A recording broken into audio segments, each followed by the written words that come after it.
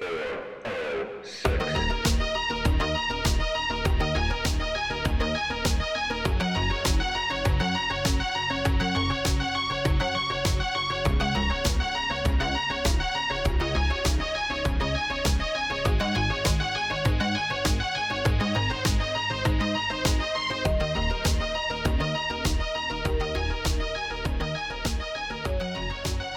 Good evening, ladies and gentlemen, and welcome to the 411 from 406.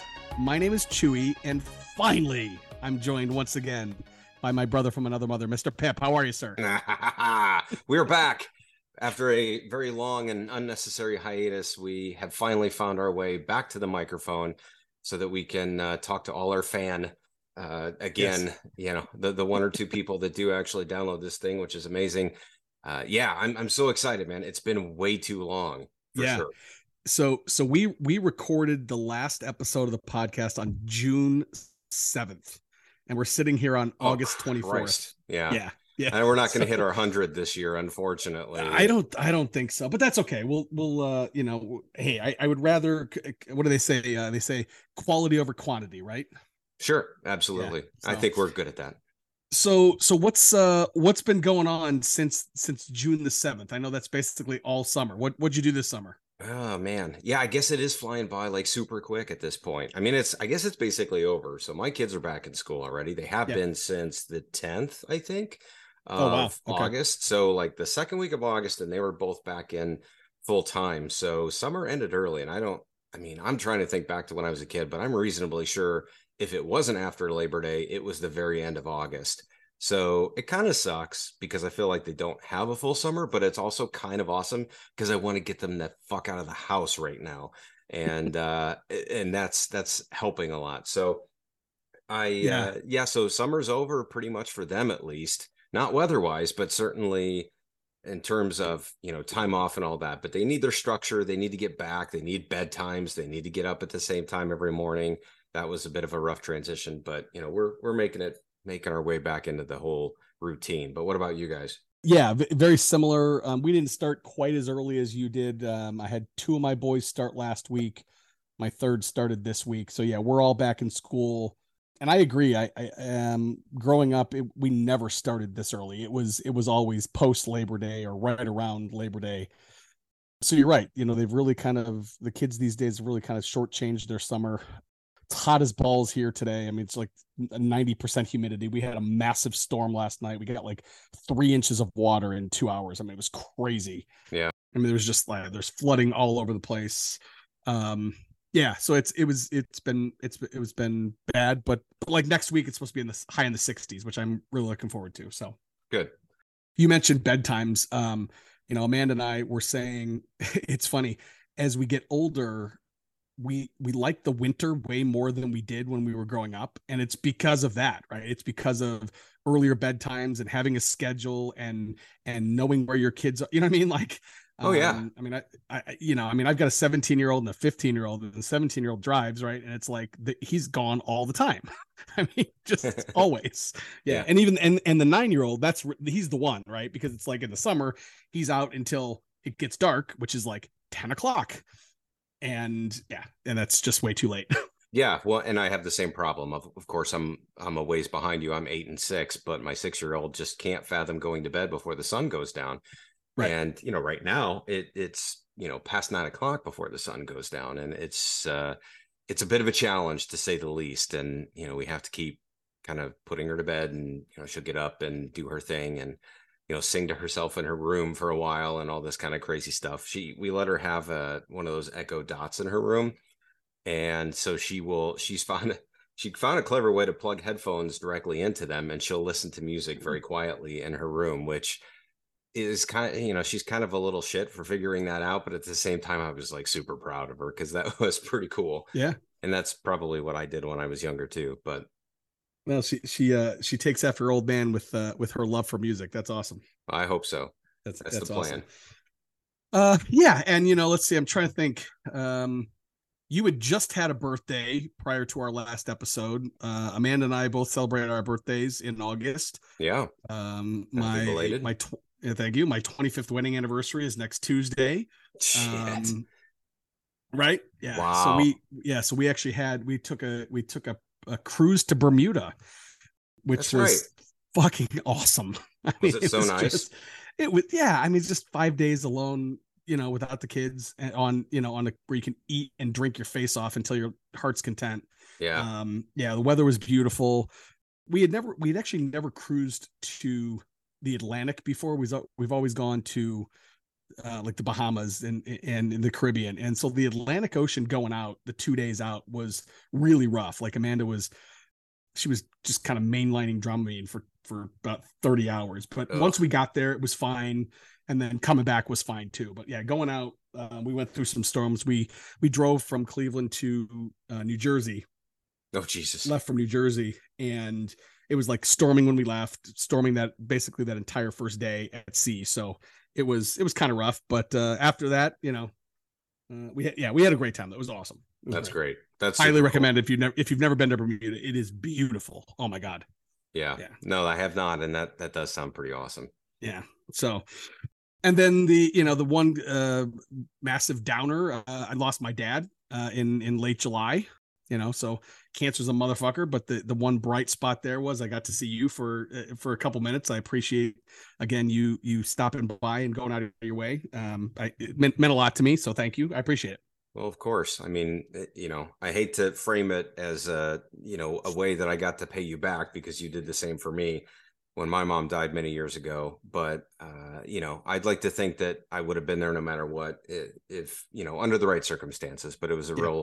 it was a tough situation, but I was glad I was able to pay my respects because he was obviously a great man and, well, he'll certainly be missed for sure. Yeah. Thank you. I appreciate that. So speaking of, I'm not really sure how to transition out of that, but speaking of paying respects, Let's we, do it we lost, awkwardly because that seems to right. work really well for us. We lost Bray Wyatt today, 36 years old. Yeah, just a Like that's couple hours crazy. ago, I got Yeah. texts from you and Corey, and then of course it starts blowing up on social media, and yeah, that was really surprising to me because I guess I shouldn't say that because I don't know the guy obviously, and he doesn't, to my knowledge, have a documented history of mental illness or substance abuse or anything that I'm aware of. So I guess it definitely was quite a surprise. I guess I didn't realize he was 10 years younger than us or more than Yeah. that. But it was pretty sad because he was trying to make a second run back in his career at WWE. He was let go when shortly before Vince took his hiatus, and then Triple H comes back and brings back a couple faces like Braun Strowman and of course Bray Wyatt. And yeah, so like we kind of thought he was on the up and up, even though he'd been out for a while. I don't really know what the story was, but he was, I think the last time we saw him maybe was the Royal Rumble, and then that was it. Yeah. And I think we kind of expected him to come back in some capacity, but not sure what was going on. And then, yeah, we got the news today that he had passed away, which is just like really bizarre.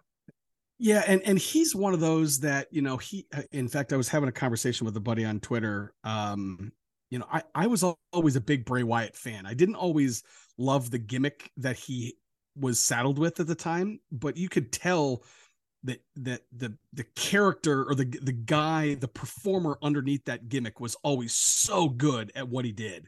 Yeah. I mean his stuff with the Wyatt family was one of my favorite characters in recent memory. I didn't really care for the Fiend. I liked the character of the Fiend. I didn't care for the him wrestling under red lights and all that kind of garbage. But again, like if you just look at the work in the ring was really really incredible. And he will be. I mean, again, 36 years old. He'll be sorely missed. I saw one article that said he had a massive heart attack. I haven't seen that corroborated yet. I was worried candidly that he had committed suicide. That was my concern. Yeah. But Same. so I'm glad that that's not the case. But again, still a massive loss. Who else? We lost somebody else. Terry Funk. We lost this week Yeah. as well. Which is a little bit more understandable. He was Yeah. 79. He was just south of being 80 years old. And, that's a pretty long life for a wrestler Oh my God. of any generation, as we're sitting here talking about a 36-year-old that just died. But yeah, that was, he obviously from the Funk family with Dory and everybody else, Dory Funk Jr. I mean, it's just Yeah, that's not totally unexpected, but still a big loss. And he was actually born in Northwest Indiana, which was interesting because he doesn't have an Indiana vibe to him, that's for sure. He certainly has a Southern boy kind of shtick Yeah. to him. But yeah, so Terry Funk and Wyndham Rotunda, I believe, is Bray Wyatt's real name. Yeah. One quick thing about Terry Funk. I mean, like Terry Funk is one of those guys that has seemed ancient forever. Like Yes. I really remember the first time I was really not, I won't say aware of Terry Funk, but the first time I really was like, oh, that's Terry Funk was in that movie Beyond the Mat. Do you remember that movie? That like documentary where they were going behind the scenes of like wrestling, Yeah. pro Oh yeah. wrestling. Mm-hmm. That movie came out in 1999, so 23 years ago, and he was ancient in that movie, I thought, or at Well, least you know, you were talking about movies he was in. I thought for sure you were going Roadhouse Roadhouse, because he was Roadhouse. in fucking He Roadhouse, and was he was in I don't Roadhouse. know Yeah, that he was ancient in that, but I mean, he was old in that, or he seemed old. But I think the thing that was interesting is that he went on to wrestle for many, many, many, many years yeah, past his prime. And he wasn't just going in the ring and taking light bumps. I mean, that guy he was getting blood, he was getting color, he was getting thumbtacks in him. I mean, he was doing the whole nine. And that was, I mean, he was just one of those hardcore guys before hardcore was really a thing. So yeah, I mean that he was an absolute legend in that respect. But yeah, it's crazy, crazy sad news coming out of the world of yeah, wrestling. Not for something sure. we're not used to, unfortunately. But No, and you know what, and unfortunately, you know, I think we are getting to the age, and more importantly, our heroes from that era are getting to an age where I think we're going to start losing them left and right here over the next well, couple of years, unfortunately. yeah. And meanwhile, Ric Flair, who is basically the Keith Richards of fucking wrestling, Yeah, is still kicking for no good reason whatsoever and yeah, tweeting about all these people that are dying. And it's crazy to me that guy has a million lives in him. yes, yes, he does indeed. Okay, we'll say we actually have a topic for tonight, which We is kind do. of cool. So again, we haven't sat down and talked since early June. So basically, we took a summer hiatus, and we were talking, and I said, "Hey, what do you want to talk about?" And you came up with it. So I'll let you explain what we're talking about tonight. Yeah, so I mean, we kind of cut our teeth on these top five lists that we have been doing for multiple years now at this point.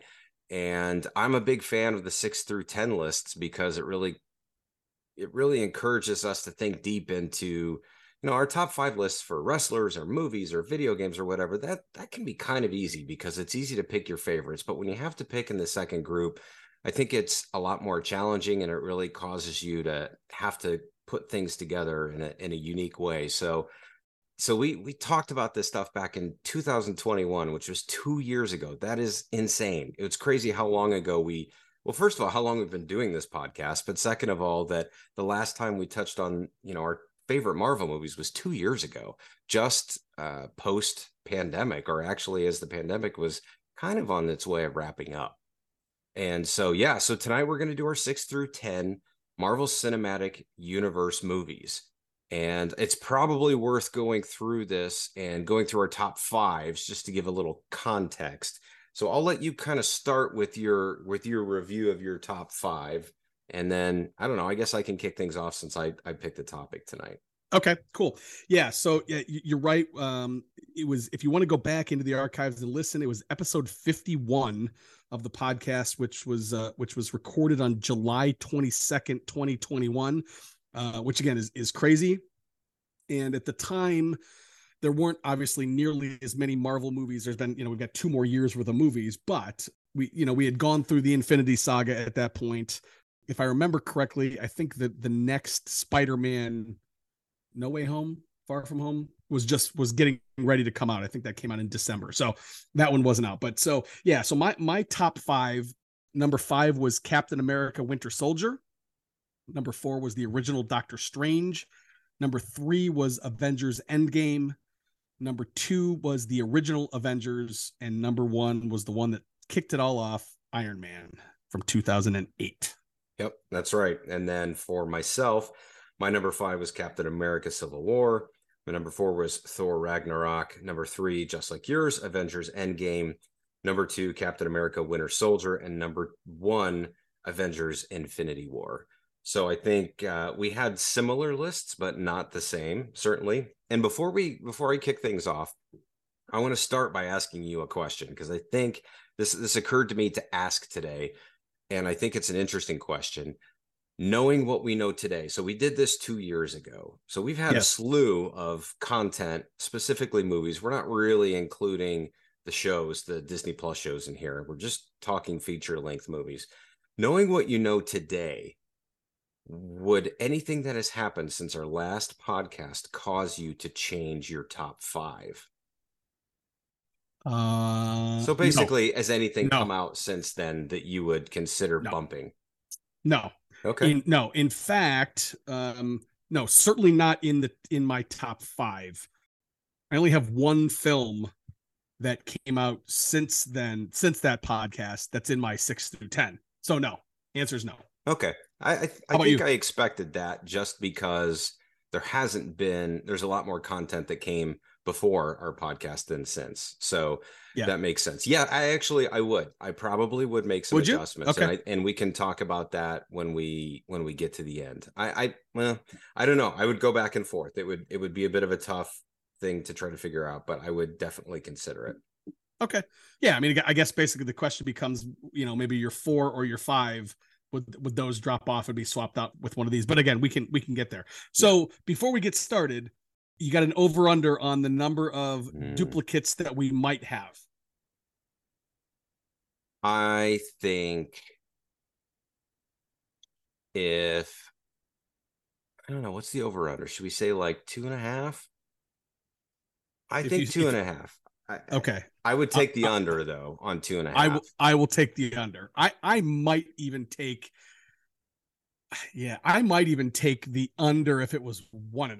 I think it's gonna. I think it might be. I think it's. There's one for sure. There's one for sure that we'll have in common, and you know what? That probably is it, because as I'm looking through my list, I think we're going to start covering one. We're going to start trading off. Like, I might have some on my list this time that you had last time. Yes. Okay. And, fair. And vice versa.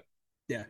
I think on this list, I think there might be 2 movies that I know didn't appear on either of our lists last time that I think might this time, but it might be 2. The other 3, though, I can almost guarantee will not. But who knows? We'll get into it. All right. Well, I'll kick things off, since this is my topic, and I always like to end with hearing your last pick. So, my number 10 is a very unexciting pick, and it's one that you went over last time. And I should say that I went back and I tried to listen to as much as I could of our last episode, and you were in the car, which was hilarious to me. And and this is one that you were very, very high on and didn't make my list, but I did squeeze it into the end of this one, and it is actually the one that started everything. It is 2008's Iron Man. This one was a little bit tough. I feel like I could have potentially put maybe Spider-Man Homecoming in here, which I guess, spoiler alert, didn't make my list based off of that comment, but this one I think just had to be on there. And I will admit that I don't revisit this one very often, but I still think it's one of the best, because it is the movie that not only just launched this whole thing, but it was so impressive that they made this movie. I didn't know anything about Iron Man. I think we talked about this to some extent, to a considerable extent on the last podcast. When I was growing up, DC comic book characters were the ones that I knew and loved the most. Batman, Superman, Joker, Lex Luthor. Of course, I knew the Hulk because he had his own TV show, and, knew some about the X-Men, but I didn't know shit about Iron Man. I knew he was red and yellow. That's about all I knew about that character. And this movie totally created a mythos around this character that I thought was really fun and exciting. It was well done. Robert Downey Jr. was so good in this movie. It totally jump-started his career into an absolute brand new stratosphere that never even existed. Gwyneth Paltrow, Terrence Howard, soon to thankfully be replaced by Don Cheadle, Jeff Bridges, Paul Bettany as the voice of Jarvis, even back in 2008, which is really cool. And of course, Jon Favreau directing, pulled in just south of 600 million.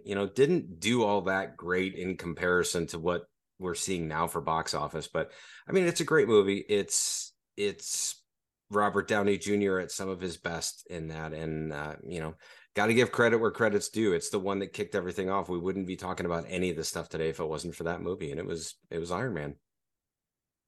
Yeah, I obviously I put that movie at number one, right? That's my favorite. And so yeah, everything that you said there, I agree with. I actually I revisit it quite a bit more than you do, obviously. And I think for me, really, the thing that sets that film apart, maybe even more than anything else, is Robert Downey Jr. is Tony Stark. You know what I mean? Like, I know we've had podcasts about definitive actors and definitive roles and those kind of things. I mean, he's perfect not only as Iron Man but as Tony Stark, right? You know, like when we talk about Batman, right? We've got some actors that do the Bruce Wayne better than the Batman, and vice versa. Robert Downey nails both of them, in my opinion. And again, it's just like, I don't think they had any idea what it would have launched, but yeah, I'm damn glad it did. That's a great pick for sure. Yeah, and that's one role that I think, someday, probably, hopefully, long after you and I are shuffled off this mortal coil, they'll start rebooting these movies and redoing them, and that's just one actor that I think will forever embody that character. I mean, you can make arguments all day long about Michael Keaton versus Val Kilmer versus Christian Bale, for Batman, but I just can't see anybody encompassing everything that, I mean, I guess that's what Iron Man is. I don't know Iron Man very well. I know Tony Stark even less from the comics and all that, but I just assume that he absolutely nailed it top to bottom. And if he didn't, then I guess I don't care. Like, I don't give a shit who Tony Stark was in the comic books, because this is my Tony Stark. And see, that's a really good point. I'm there might be some huge comic book nerds out there, and I say that with the highest level of love and respect. I'm not. That's not a derogatory term, but there might be some Marvel Iron Man fans out there that are listening to me say that Robert Downey is the epitome of Iron Man, and they might be totally wrong. And the reason I say that is I didn't read a ton of the comic. I read some of them, but not a ton of them, right? And so I was not super familiar with that character. But I'm like you, I don't care, because he has embodied, that is my Iron Man, right? So I don't know if it's super close to the source material. It doesn't really matter, though, because that performance was that damn good. Yeah, it really was. But enough about Iron Man, as we have talked about him to great extent, and I'm sure we will touch on him again. Give me your number 10.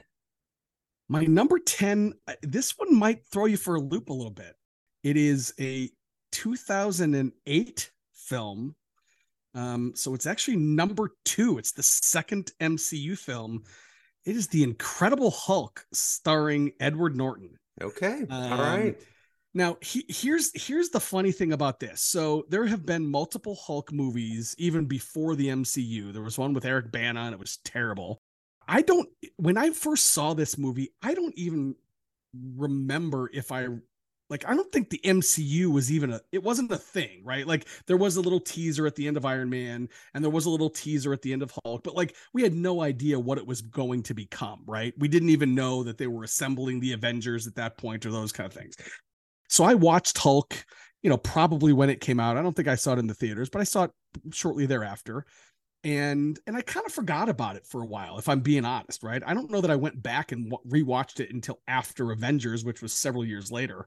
But Edward Norton, I think, does an amazing job as the Hulk and as Bruce Banner. I think he gets overshadowed because of how good Mark Ruffalo is as the Hulk, or I guess more accurately, as Banner. Obviously, the CGI of the Hulk grew by leaps and bounds after this, but this is just a really compelling story for me. I really enjoy this one. It's got Liv Tyler in it, Tim Roth, William Hurt. Had a budget of $150 million and made $265 million, which by Avenger numbers or by Marvel numbers is not much. But I've actually gone back to this one within the last year or so, and I really enjoy it. It has moved up my list considerably, and that's my number 10. I think that's a bold choice because I guarantee that doesn't make anybody else's top 10. Mm-hmm. I like it because I did like that movie. I thought it was good. I think the Hulk is a really tough character to nail down properly because he's so overpowered.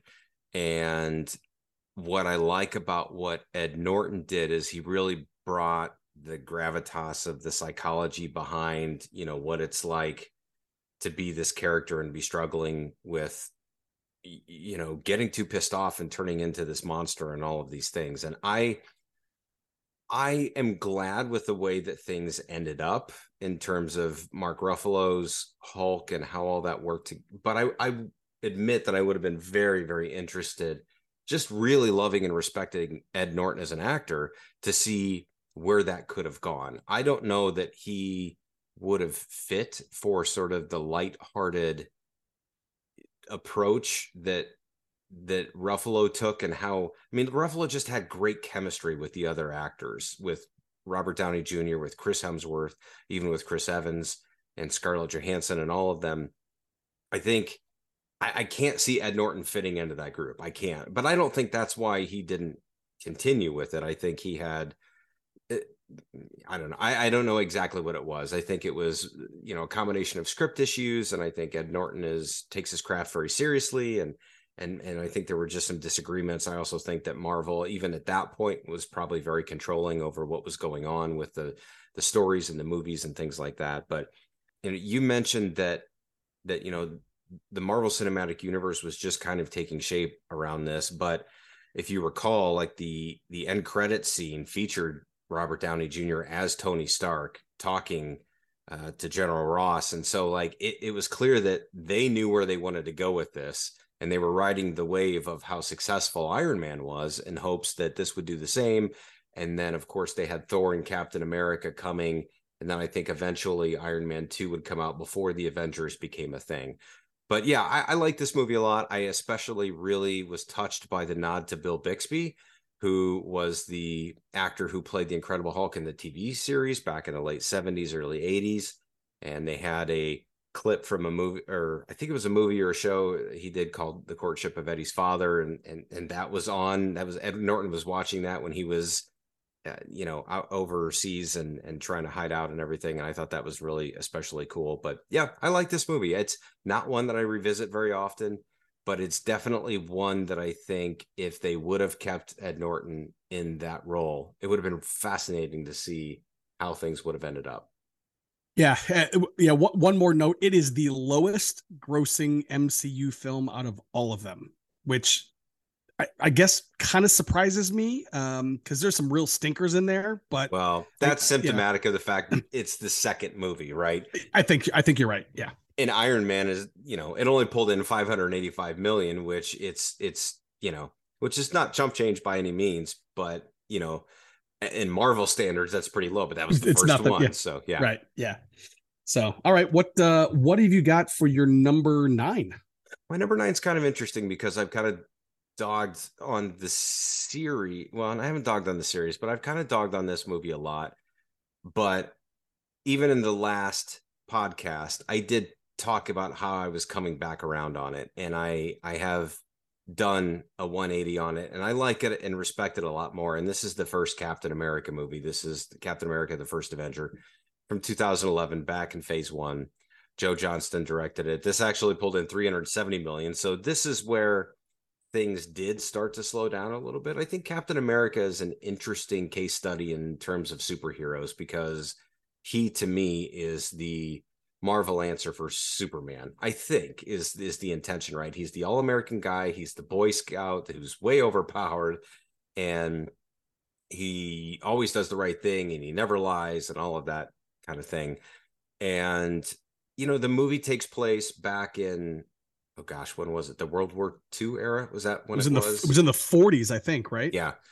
Yeah. And it follows it's obviously the origin story of Captain America. And so I guess you could call it a period piece if you would do that, not in a Jane Austen kind of way, but like it doesn't take place in modern times by any means. Chris Evans, Haley Atwell, Sebastian Stan, Hugo Weaving, Stanley Tucci. But I think I only got an appreciation from this movie when I watched Winter Soldier and the Civil Wars. I revisited this a couple times, and I just grabbed onto it a lot more. I can't explain why. I think Chris Evans is a lot better than I ever gave him credit for, or he really embodies Captain America, much like Christopher Reeve really embodied Superman for me, if I'm going to continue to make that parallel. And yeah, I thought it was a good movie. It was entertaining. It was sad. Like there was a tragedy about it. You know, he crashes the spaceship and he gets frozen, and then he wakes up and he's completely out of sorts and doesn't know where he is, and the love of his life is now on, you know, super old and getting ready to die, and it's kind of a mess. But you know what they do with that character and where they take him past that is really, really interesting, and it's really well done. So yeah, Captain America, that's my number 9.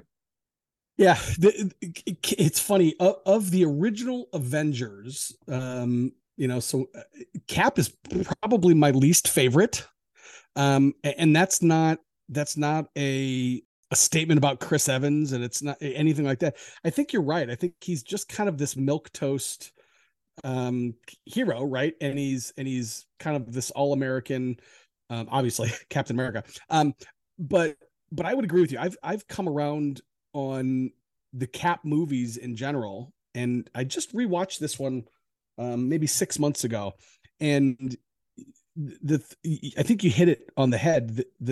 The thing that I remember most about this flick, watching it again, was that sadness, right? It's like at the end, you really feel bad for Captain America, right? It's like, even though he survives and even though he's there to save the day in the present day, he's lost kind of his entire life, right?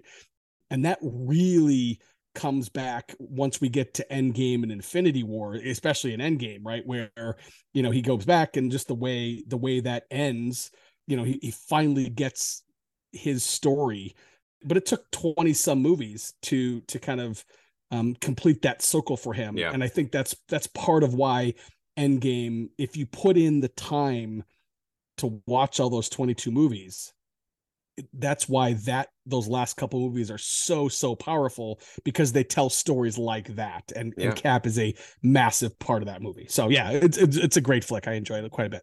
But he is, I mean, but I get it. I understand why people don't gravitate towards him, because he's kind of boring, where, you know, there's nothing controversial about him. He's not Batman. He's not cool. There's nothing cool about him. But those are some of the characters that I feel like I've always been attracted to in a weird way. Like that's Luke Skywalker to me too, right? Mm-hmm. Maybe not in the overpowered sense, but certainly in the Boy Scout, aw shucks, you know, they represent American values, I think, or I definitely think Superman and Captain America specifically were designed to do that. They were Sure. Obviously Captain America invoking Americana and all of that, and what we see ourselves as, you know, American values and pride and all of that stuff. And I think that it's easy to sort of just kind of be like, all right, whatever, especially today. It's a little bit harder to gravitate towards those characters, because it doesn't feel as genuine. But there's also something that is interesting about hanging your hat on that kind of character. You know, like, yeah, I need somebody I can rely on, I can count on to make the right decisions and do the right things sometimes. And I think that's Captain America here. Yeah, you know what? One last thing, and then we can move on. I think the difficult part about for like a movie watcher to connect with a character like Superman or like Captain America is they have no flaws, right? And so you don't see yourself in them, right? It's real easy to see yourself in Tony Stark. It's real easy to see yourself in Bruce Wayne, or, you know what I mean? Like these just kind of like where they have character flaws. And when a character doesn't have a flaw, or his biggest flaw is like he lost the love of his life through no fault of his own, it's just a sympathetic character at that point, right? He's not a bad guy, you know? So that, yeah, I think that's and that's really just a testament to Chris Evans, the fact that we do like him as much as we do, right? Yeah. This character that has no flaws is really a testament to Chris Evans and how he just acted his ass off in that role, in my opinion. So, he did great. He was very stoic in that role, and I thought he did awesome. Yeah. All right, your number 9, sir. My number 9. Let's see. This one I don't think will surprise you. This was just a fun flick. It's not one of the greatest technically made movies in the MCU, in my opinion, but it's 2014's Guardians of the Galaxy, directed by James Gunn, starring Chris Pratt, Zoe Saldana, Dave Bautista, Vin Diesel, Bradley Cooper, Lee Pace, Michael Rooker, Karen Gillan. The Guardians are just a fun squad in the MCU. They're made fun. The movies are made fun by their soundtracks. They're, the 70s and 80s tunes throughout. They're just kind of a band of pirates, right?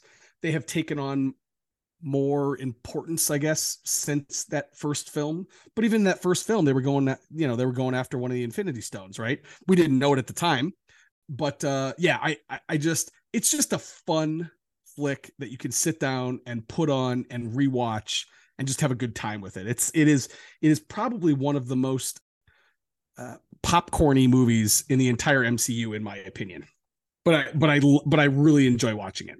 I think that's fair. My experience with Guardians was interesting because that was probably the first movie in the Marvel Cinematic Universe that I had never heard of any of these characters. Mm-hmm. Like, yeah, this is the part where I don't want to say I felt like they were scraping the bottom of the barrel, but they were definitely going from A list to B list, or they were going to the next tier down.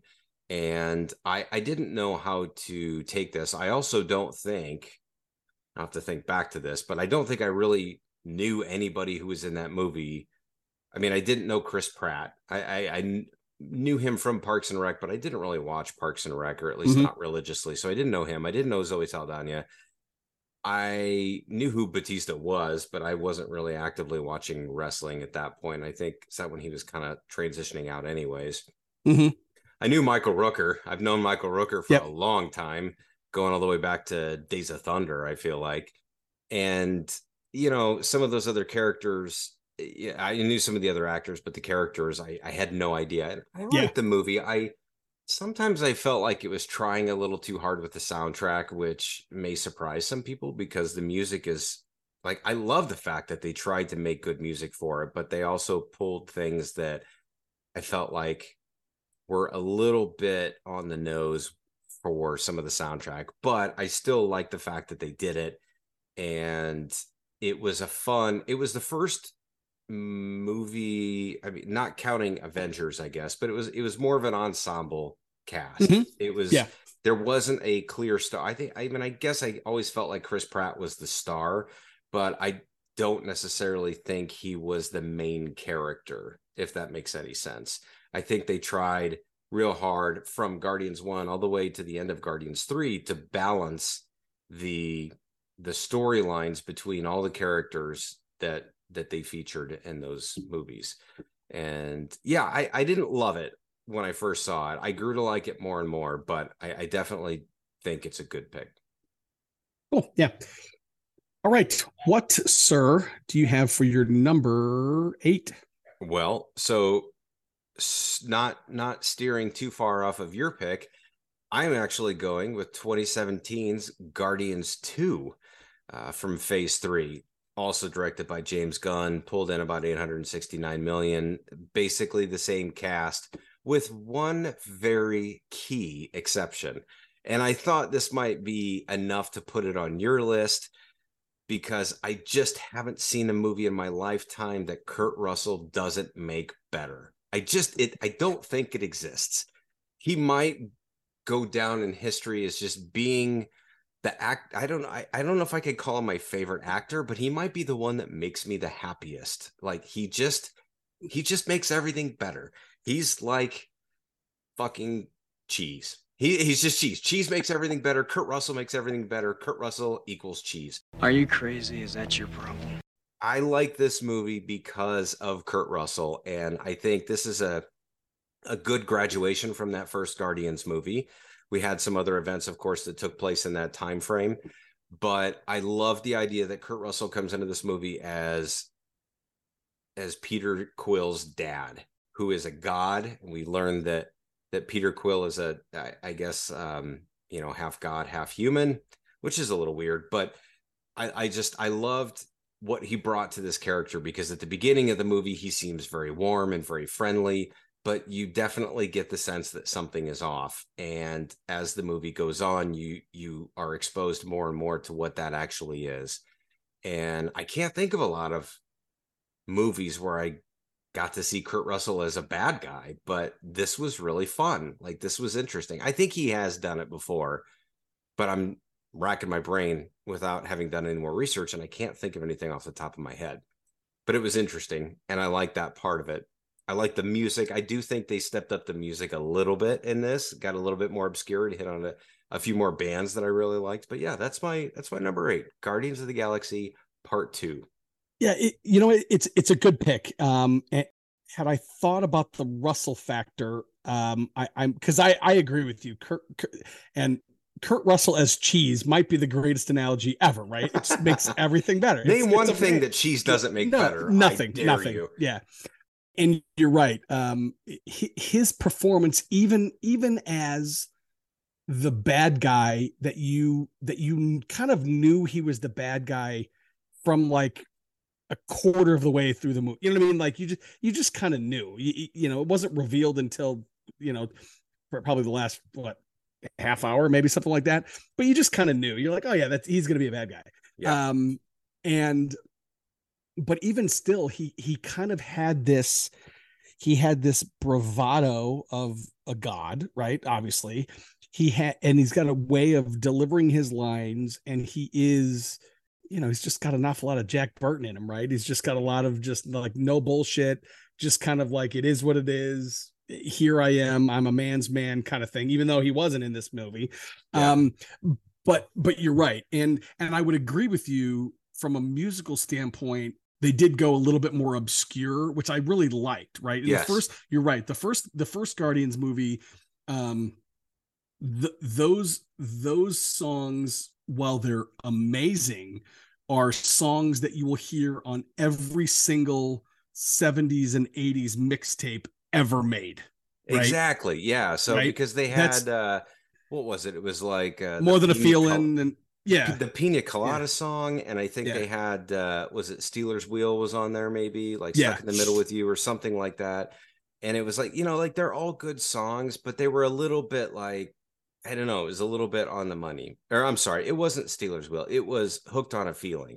That's what I meant. Hooked and that was just that was a bit of an eye roller. That was kind of like whatever, but like the beginning scene, the introductory I guess the scene in Guardians 2 is when they're fighting this big, you know, weird monster, and they're all dancing around. It's just really great opening credit sequence to ELO's Mr. Blue Sky, and that song and that it's perfect because like they're all facing certain death, and then, you know, Groot's just kind of dancing around. This really happy, bouncy sounding song. Right. And the way they sort of play the severity of the moment with the lighthearted music, and it meshes so well. I think they did such a great job with the music in that movie. You know what it is? Episode 2, Guardians 2 is kind of like a 6 through 10 episode when it comes to the music, right? Like it's just like a little bit deeper cuts. And you mentioned ELO. The first time I was ever introduced to that band was during the history of rock and roll class that we took in Bloomington. Was the first time I was ever introduced to ELO. Yeah. So I mean, it's got ELO, it's got Brandy by The Looking Glass. I mean, it's got some really, really great songs, and it's got some Cheap Trick in there. It's got George Clinton, the Parliament Funkadelic, Fleetwood Mac. I mean, some really, really Sam Cooke, in my opinion, is the greatest vocalist of all time. It's just like some really, really good stuff. Yeah, that's a good pick. You know, it's funny that's one that I don't go back to often, but I'll have to get back to it. That's a good one for sure. Give it another watch and put your Jack Burton trucker hat on and just, you know, just absorb all the cheese if you can. All right. Please give me your number 8. My number 8. My number 8 is a film that I've actually probably only watched through 2 or 3 times, but it's awesome. And it's 2018's Black Panther. I adore that movie. That movie made on a $200 million budget. It made $1.3 billion. Wow. It might have been the first like solo movie within the MCU to make $1 billion. Stars Chadwick Boseman, rest in peace, Michael B. Jordan. I didn't really know a ton about the Black Panther character coming into this flick, and I was really excited. He was introduced in Civil War, is that right? Correct.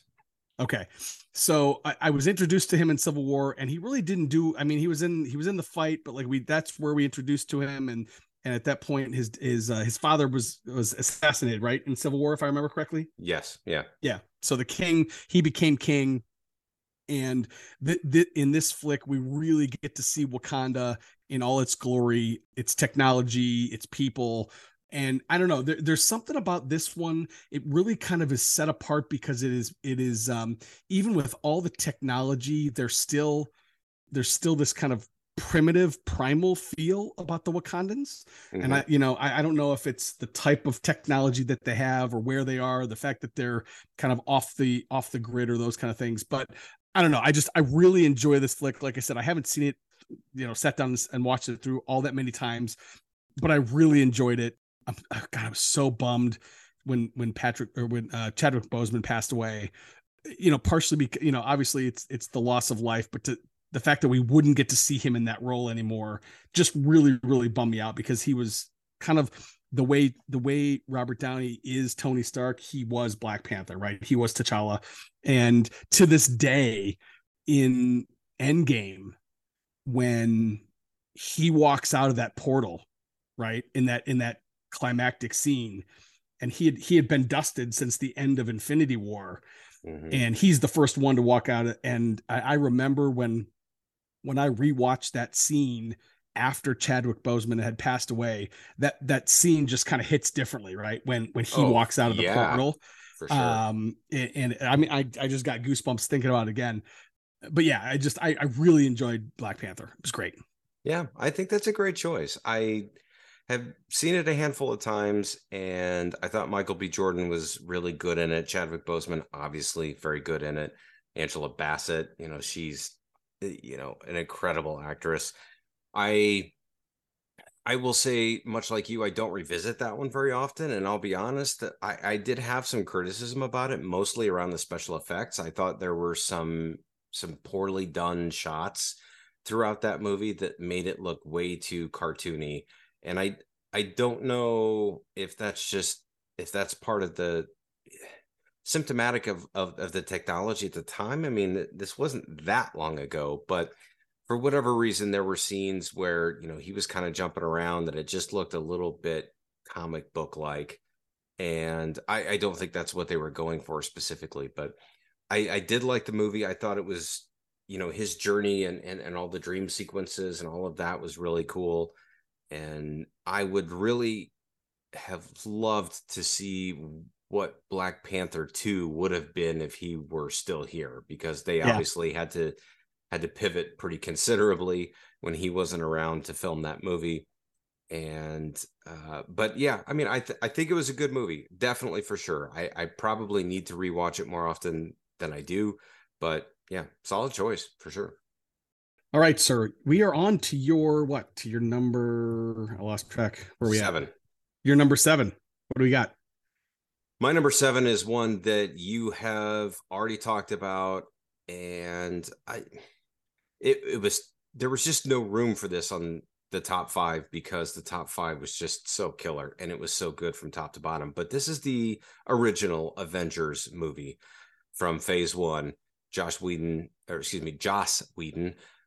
back in 2012, obviously featured Robert Downey Jr., Chris Hemsworth, Mark Ruffalo, Chris Evans, Sam Jackson, Tom Hiddleston, Jeremy Renner, ScarJo, and a myriad of other people.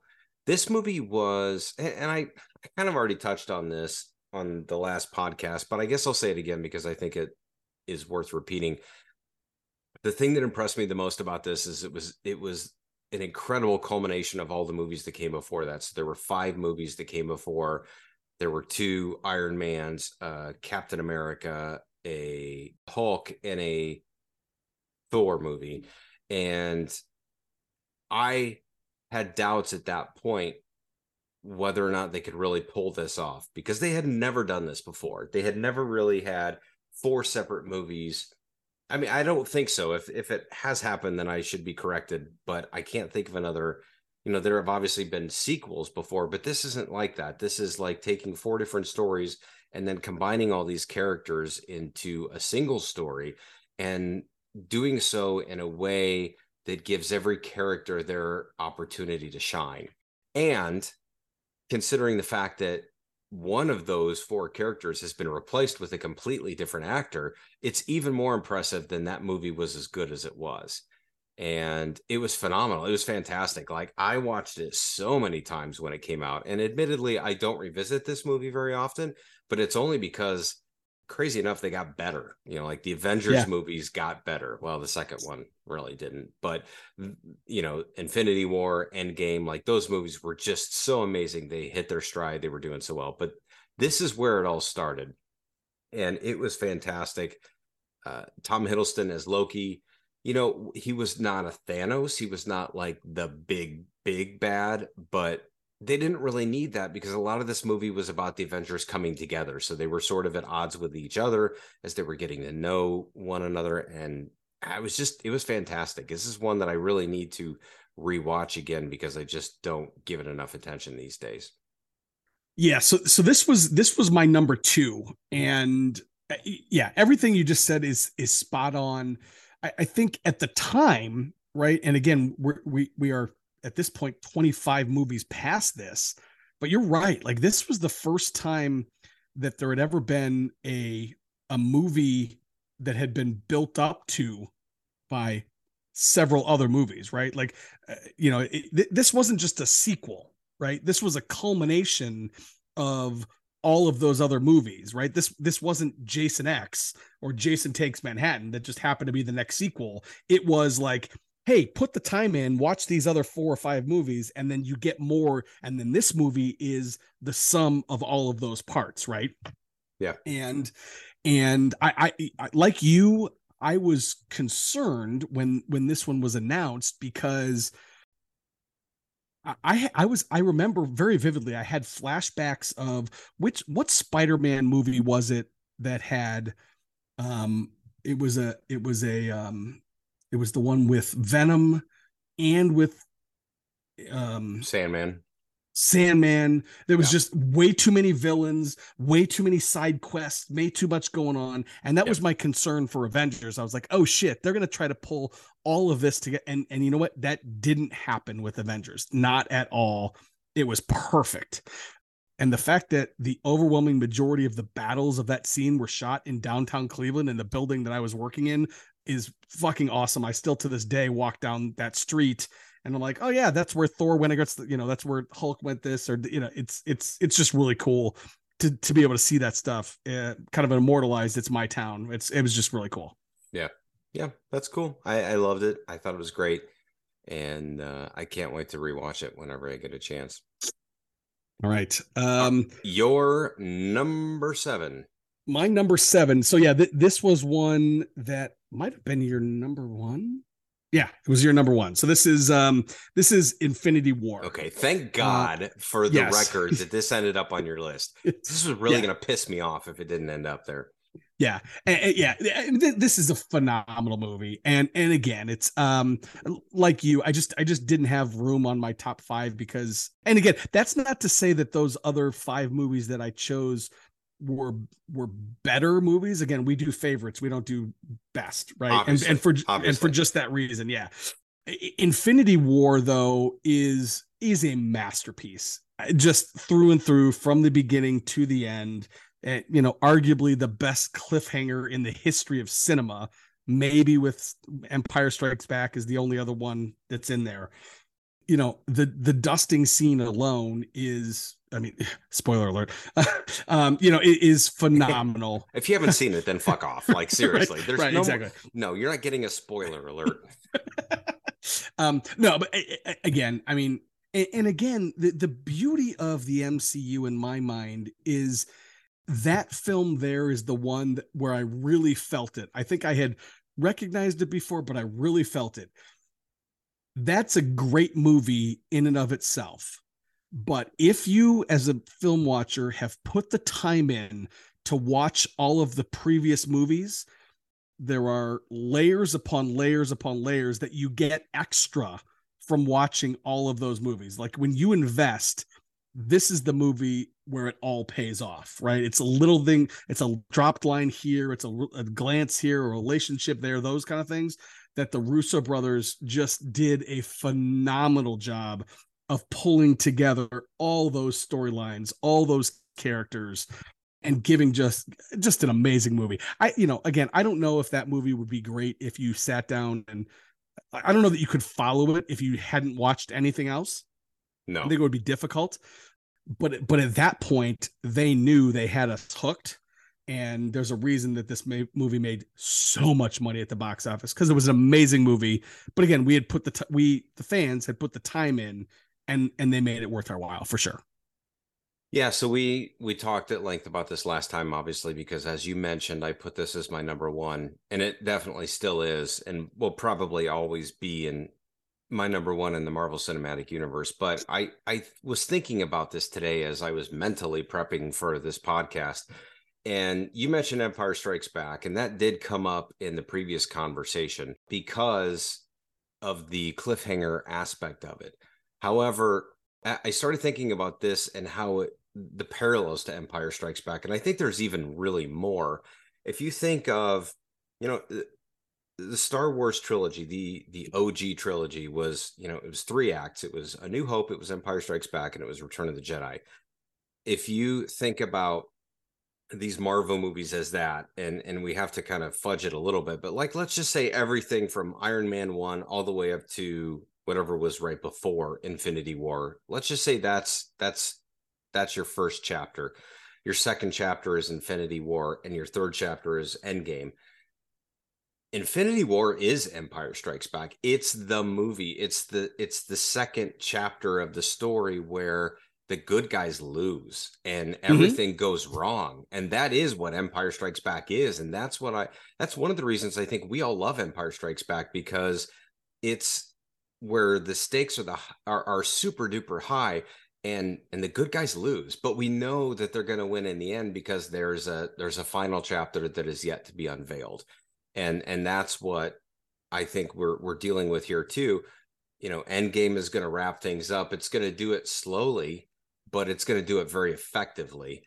Infinity War is Empire Strikes Back. I'm not saying it's as good of a movie. I'm just simply saying the parallels to the type of storytelling are really on par, because the good guys start with a lot of momentum, and then they fucking crash and they get their asses kicked, and everything seems doomed at the end of this second chapter, if you will.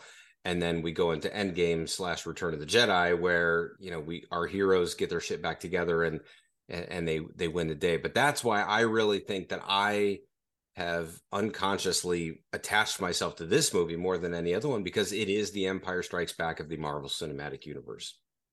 Sure. Have you ever read anything? Do the Russo brothers or Kevin Feige have any sort of affinity to Star Wars? Is there any sort, like, I would be shocked if they didn't, right? To your point, right?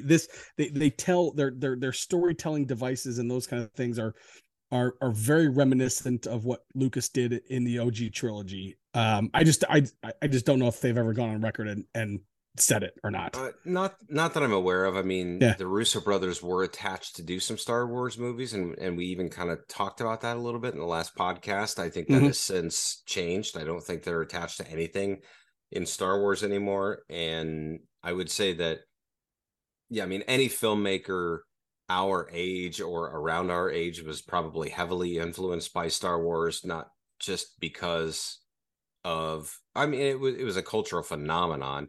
Yeah. But it wasn't necessarily a new way of storytelling. It was a new way of telling the story, if that makes sense, because the whole Joseph Campbell, the Campbellian archetype, that, like the hero's journey and all that stuff, that's not a new type of story, but the way that they told the story with the technology and the special effects and all that, on top of that, is what made it what it was at the time. So I'm sure they were influenced, but I don't remember them specifically coming out and saying, like Star Wars was the reason we got started in all this. But if they did, it wouldn't surprise me at all. Right. Exactly. Are we to your number 6? Yes, we are. Here's the overlap. I'm almost positive of it. Oh, of course. This is 100% the overlap, and the one that I could make a case for potentially working its way into my top 5. This is Spider-Man No Way Home. 2021, easily, without even, objectively, the best movie that has come out from Marvel since our last podcast and since Endgame, in my opinion. Director John Watts made just south of $2 billion in the box office. We know it's Tom Holland, Zendaya, Marissa Tomei, Alfred Molina, Jamie Foxx, and then, of course, these wonderful, wonderful surprise, quote unquote, cameos by Tobey Maguire and Andrew Garfield, who played Spider-Man in their own respective multiverses. And this movie was just fantastic. And I think it would have been great without them, but the fact that they were in this movie I don't know. I can't even explain it. This was the last time I was in a movie where people erupted in applause when Tobey Maguire came on. And I was one of those people. And I've been a little bit outspoken. Like, I don't like Tobey Maguire's Spider-Man. I'm not a big fan of him as an actor in that particular role. I thought Andrew Garfield was better. But to see him back, there was just something so heartwarming about that. And then Andrew Garfield comes back, and the story, aside from that, is really great. Spider-Man's trying to, Tom Holland is, or I should say, Peter Parker is consistently trying to fix things that he feels like are broken. And he uses Doctor Strange. Of course, we get a Benedict Cumberbatch cameo in this movie to try to fix, the things that have went wrong. And it ends up causing this rift in the multiverse that brings in these different Spider-Men, these different characters from these different movies, the good guys and the bad guys. And it's just so spectacularly crafted, and the way that they put all this together. And it culminates to this great scene at the end where they're all fighting each other's villains at the Statue of Liberty. And it's another one that ends pretty sadly, but with some element of hope to it. And I don't know where it goes from here, because I don't know if Tom Holland's back. I don't know, I don't know where this all happens. But I mean, this is where they basically say, okay, Robert Downey Jr. is gone. Spider-Man is our new Iron Man. Like, he is the guy. He is the new head of this team. And yeah, this movie was absolutely fantastic. I think I saw it 3 times in the theaters. Spider-Man No Way Home. Yeah. It is my number 6 as well. It's phenomenal. It might be the one that might have nudged out one of my top 5. You said it. It's phenomenal. It is. You know what? It's funny because this movie did spectacularly what that other Spider-Man movie that we mentioned earlier failed at spectacularly, right? It was able to bring all these characters together, all these villains together, and weave together a story that was compelling and made sense and didn't make it feel like there was too much going on.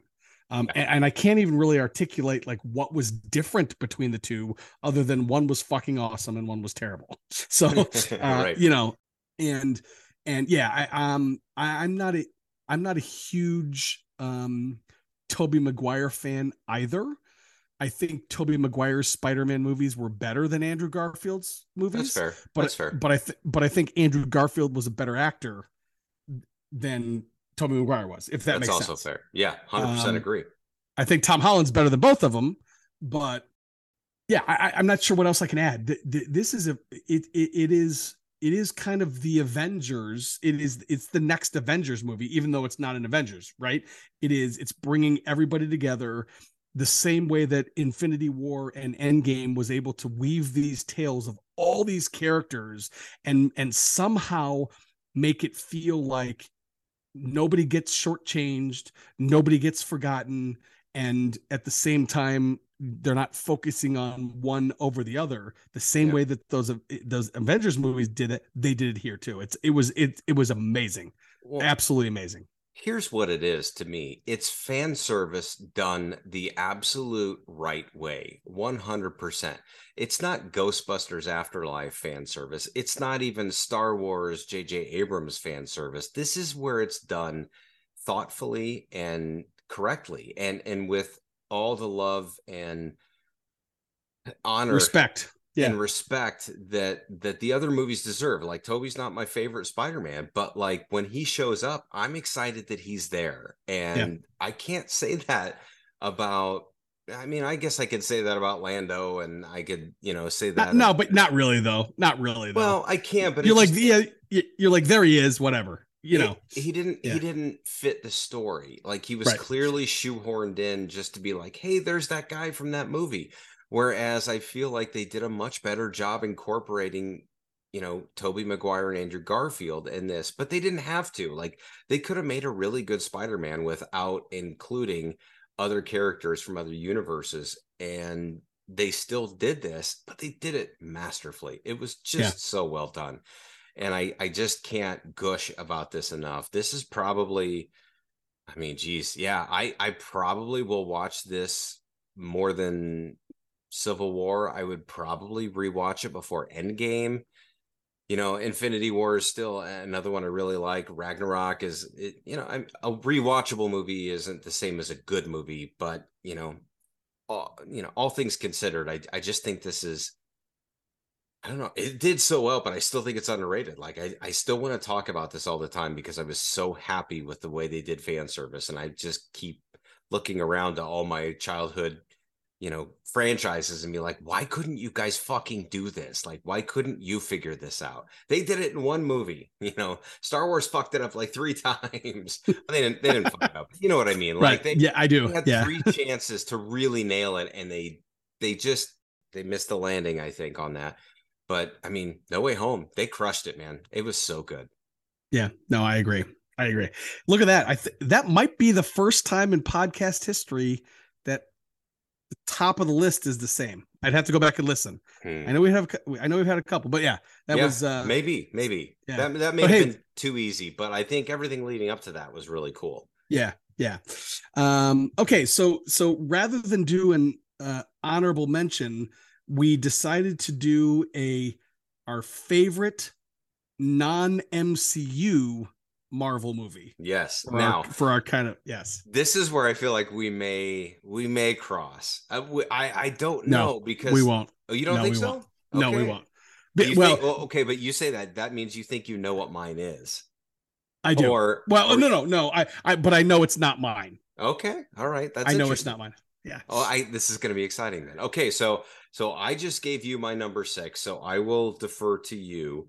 What is your favorite non-MCU Marvel movie? Okay.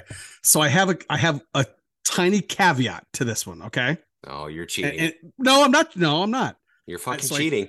No, I'm not. So Okay. I sent you a text today. Yes. And I said, is Deadpool considered in the MCU? Right. And you said, no, not yet. Right.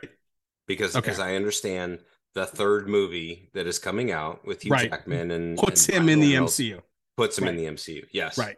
So I will say, though, that based on that, and it might be a technicality, I disqualified Deadpool from this spot. It would have been Deadpool. I agree. Okay. I disqualified him as well. Okay. So it would have been, I thoroughly enjoyed Deadpool. I thoroughly enjoyed Deadpool 2. I'm really looking forward to watching Deadpool and Wolverine go at it. Oh, I'm looking forward to that. It's going to be 100%. Huge. That movie is going to be fucking huge. I mean, that one has the potential to be Spider-Man Avengers level crossover cool, in my opinion. It could. I think they're going to play it way too it'll be campy. Schlocky. Yeah, it will. Yes. I think. I don't know, but we'll see what happens. Okay. But anyways. Okay. So that being said, my favorite non-MCU Marvel movie is 2004's starring Thomas Jane, the Punisher. What? I told you it wouldn't be. Wow. I told you it wouldn't. No, you're right. Yours. We definitely did not overlap on this one at all, even close. So here's the thing. Okay, I've read a couple Punisher comics in my lifetime. I remember there was a Punisher movie with Dolph Lundgren of all people way back in like the 80s, maybe 80s, 90s. That was a long time ago. It was terrible. I don't know why I like this movie so much. I've always been drawn to it. I come back to it like regularly.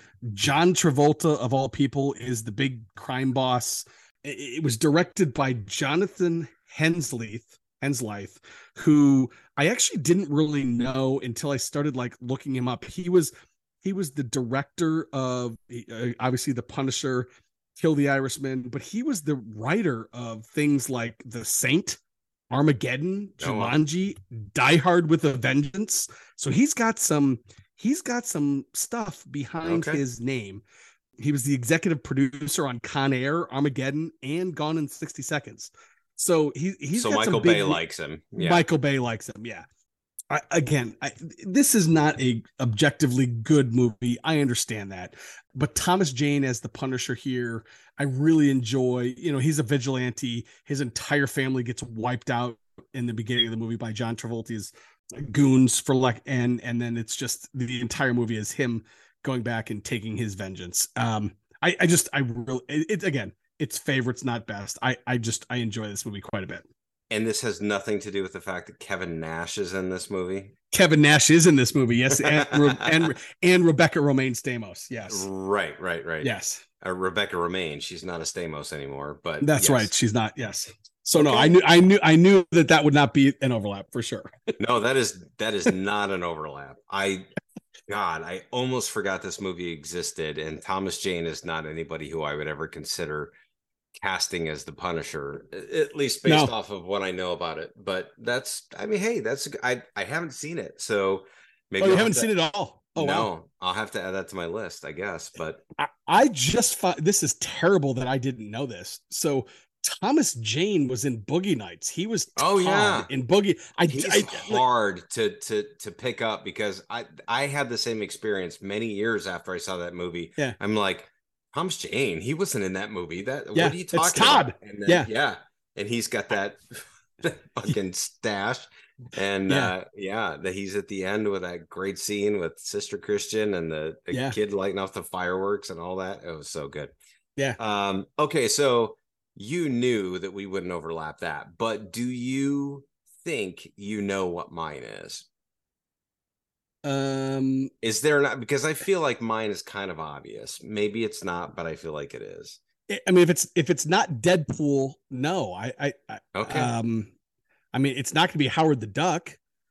No shit. No, it's. I mean, maybe when you tell me, but no, I can't. There's not one that pops to mind. No. So my favorite non-MCU Marvel movie from 1998 is Blade. Oh, Blade. Okay. Yeah.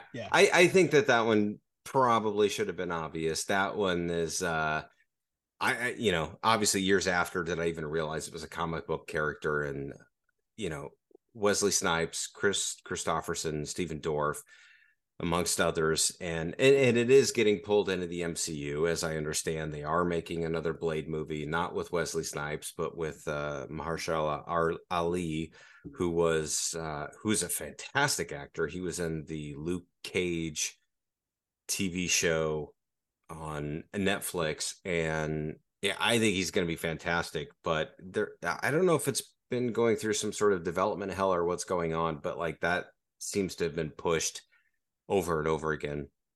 But that first Blade movie, actually I take that back. The first two Blade movies are really good. The third one was kind of but I love those movies. Like I'd never seen a vampire movie like that before. And Wesley Snipes as Blade is this sort of anti-hero who was going around killing vampires. He was a vampire, but he was killing vampires. And it was just this really interesting storyline and the way it was filmed, it was beautiful. Like, it was just the cinematography on that movie I thought was really, really well done. And it had multiple directors, I guess, but overall I thought it was great. I can revisit it. I can watch it almost anytime. Wesley Snipes was a straight up badass in that movie. Mm-hmm. And in subsequent sequels, I thought he was really good too. Which one was Triple H in? Was that the second one or the third one? That was the third one. Was it? Okay, so that was shitty. Yeah, he had a briefcase. Yeah, that was bad. Well, so in theory, Blade 3 should have been the culmination of everything because he was fighting Dracula. He was literally going up against Dracula. But they cast this guy who was just this big sort of muscle-bound meathead that just... He looked like Triple H. Yeah. He didn't add anything to the role. And Parker Posey was in it, which is, if you know that actress, like, just really, like, what? Like, she was sort of an indie darling favorite. Like, she was in Dazed and Confused and other movies. And it was like, what the fuck is she doing in this? And Ryan Reynolds was in that. So, yeah, which was interesting.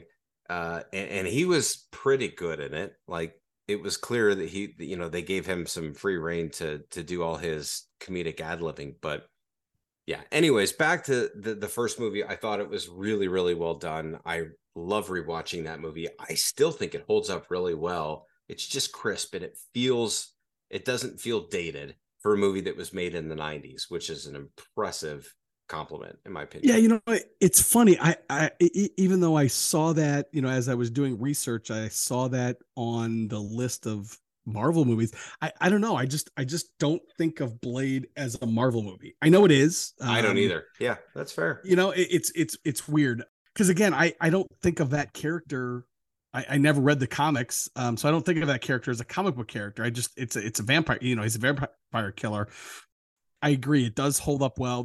The how many are there? Are there 3 or 4? Just 3 right now. Okay. Yeah. That third one, it just kind of reeks of, that third one reminds me of like the,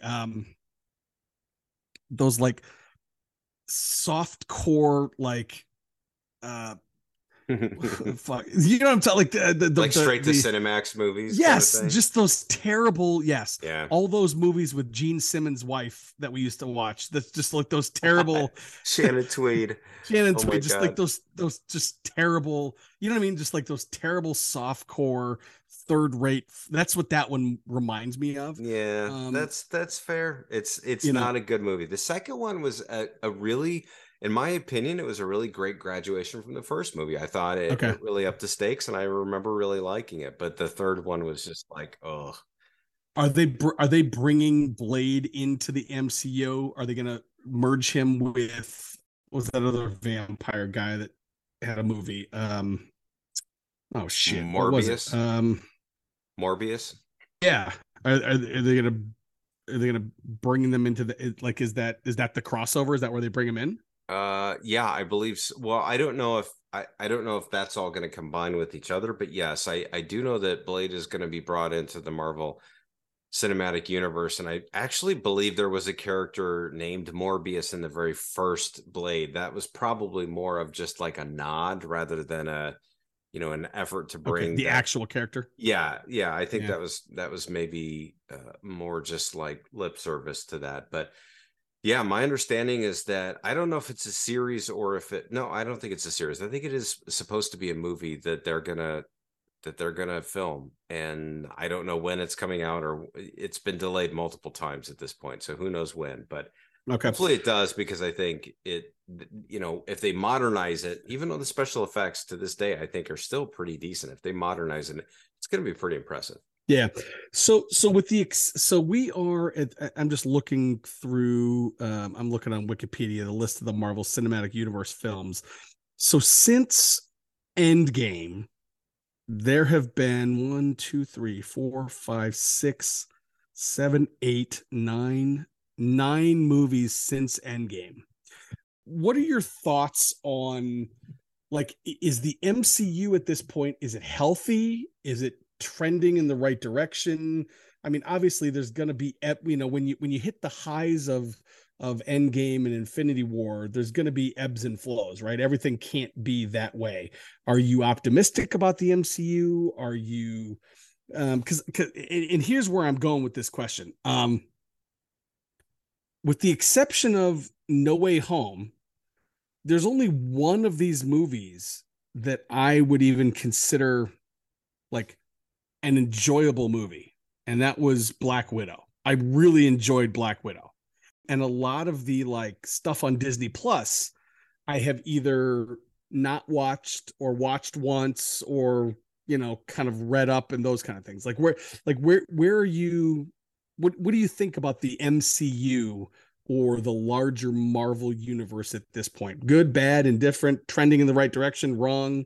Like where do you think we're headed? I think I don't think it's bad, but I definitely think that a lot of us are suffering from this comic book movie fatigue that's going on right now, because there's just a lot of content.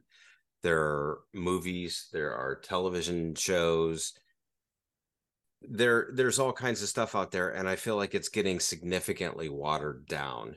And I hope that changes. I hope it moves it back in a positive direction. But like, since Spider-Man, there's not been a movie that I've really been excited to see. I mean, I was kind of excited to see Guardians 3, and I liked it. I thought it was okay, but nothing has made me walk out of the theaters and be excited like Spider-Man since No Way Home came out. So I don't know. I feel like for the first time, maybe in the history of the cinematic universe, like it may be flailing a little bit. Like, I'm not really confident anymore. And part of that reason is because like the movies that have come out recently, I mean, like what came out this year? Ant-Man Quantumania, like that was kind of blah. I didn't love that. Guardians of the Galaxy 3 was okay. It was very self-contained though. I didn't even see it. It was all right, but James Gunn was clearly more concerned about tying up the Guardians than he was playing into what's left, because James Gunn is now over at DC. Like, he's not, like, he's gone over to DC. He's going to reboot Superman. He's the next, Kevin Feige. For DC, which is great. Like, great for James Gunn. That's awesome. But like, the thing that I'm concerned about is the next big bad that they're building towards is this Kang character Quang. I said Quang. He's a wrestler. That's Savio Vega. maybe it could be him too. I don't know. But like they're building towards this Kang character, and he's shown up in Quantumania. He was in Loki, and they're building towards two Avengers movies that are going to feature him. But this actor, Jonathan Majors, if you follow the news, is in a little bit of trouble right now. Like, he's been accused of some domestic disputes, and some assault allegations, and he's going on trial. And I don't know how this is going to affect the future with him. And it just doesn't seem like they're going to be able to build to something as big and as bad and as epic as this whole Thanos thing. So I don't know. I got to be honest. Like, I don't know what's coming that I'm excited about, because the television properties that have come out like I watched the Nick Fury themed Secret Wars. And it was kind of blah. I didn't love it. I mean, is that a show or a movie? I thought that was a show. No, it's a show. It's a show. But I watched that, and because everything is tied together. So they're all working in conjunction with each other to lead up to something bigger. And I mean, I don't know. I didn't think the show was great. I really didn't. I think they kind of took Nick Fury and neutered him quite a bit, because he was supposed to be this badass, and now he's just this dude who's old and it doesn't seem very engaged anymore. And they don't have much left for Marvel this year, so I don't really know. Like, I don't know where I feel or what I feel about where they're going with it, because it doesn't seem to be building to something. I mean, I'll go ahead and say it on record, I guess. I don't think it's ever going to get better than what we've seen. I think the Thanos saga is as good as it's ever going to get with the Marvel movies. I don't see it ever getting better. And maybe that's short-sighted, and I hope I'm wrong. I would love to be wrong about that. I don't see them ever getting better than that, though. I think they peaked. Yeah, my fear is, when you start looking at again, and we've talked about it not only on this podcast but previous podcasts, like the beauty of Endgame and Infinity War was the overwhelming majority. I think this is a fair statement. The overwhelming majority of people that went to go see those movies had put the time in and watched 15 or 20 of those movies, right?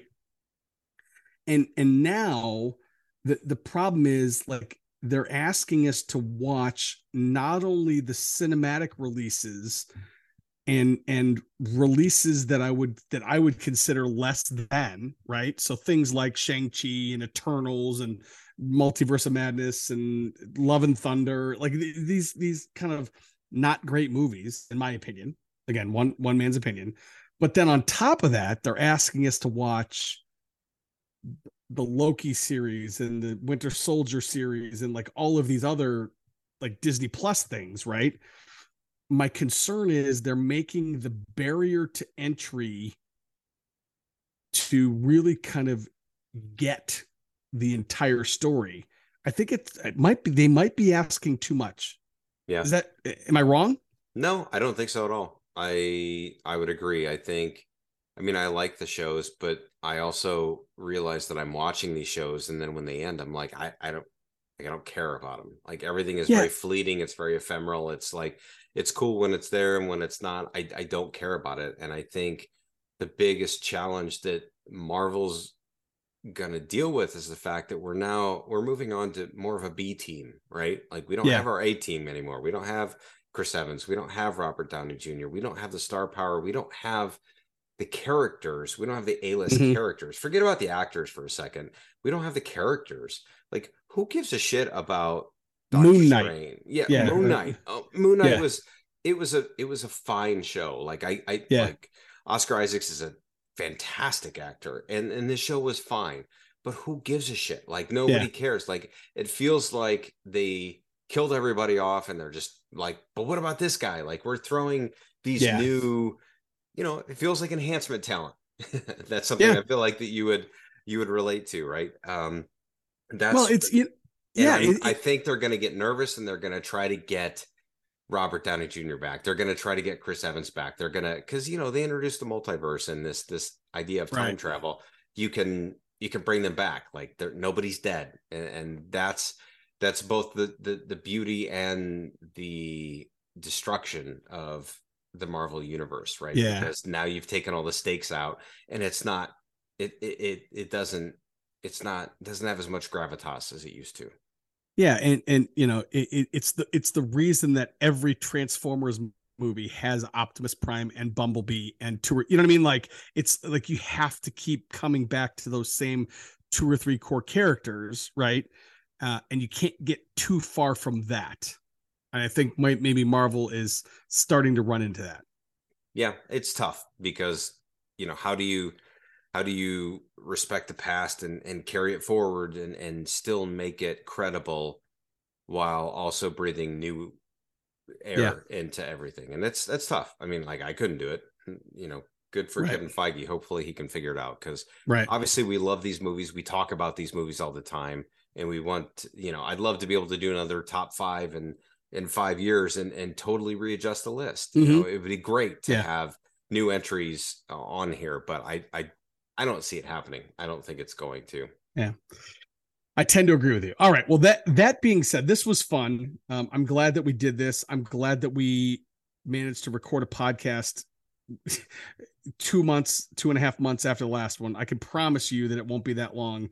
Nope. I hear that you're going to be here in Cleveland here in the next couple of weeks, so maybe we can knock out a live podcast. That'd be amazing. Oh, man, that would be cool. I mean, let's try to make it work. That'd be awesome. All right. So the last time I closed the podcast, for some fucking reason, I said aloha. I don't even understand. I remember that, and I laughed, and I texted you, and I'm like, I don't know where that came from, but that was amazing. I don't know why I did that, but that on that note, that being said, that's Mr. Pep. I'm Chewy. And this has been the 411 from 406. We'll talk to you soon, folks. Have a good evening. Sayonara.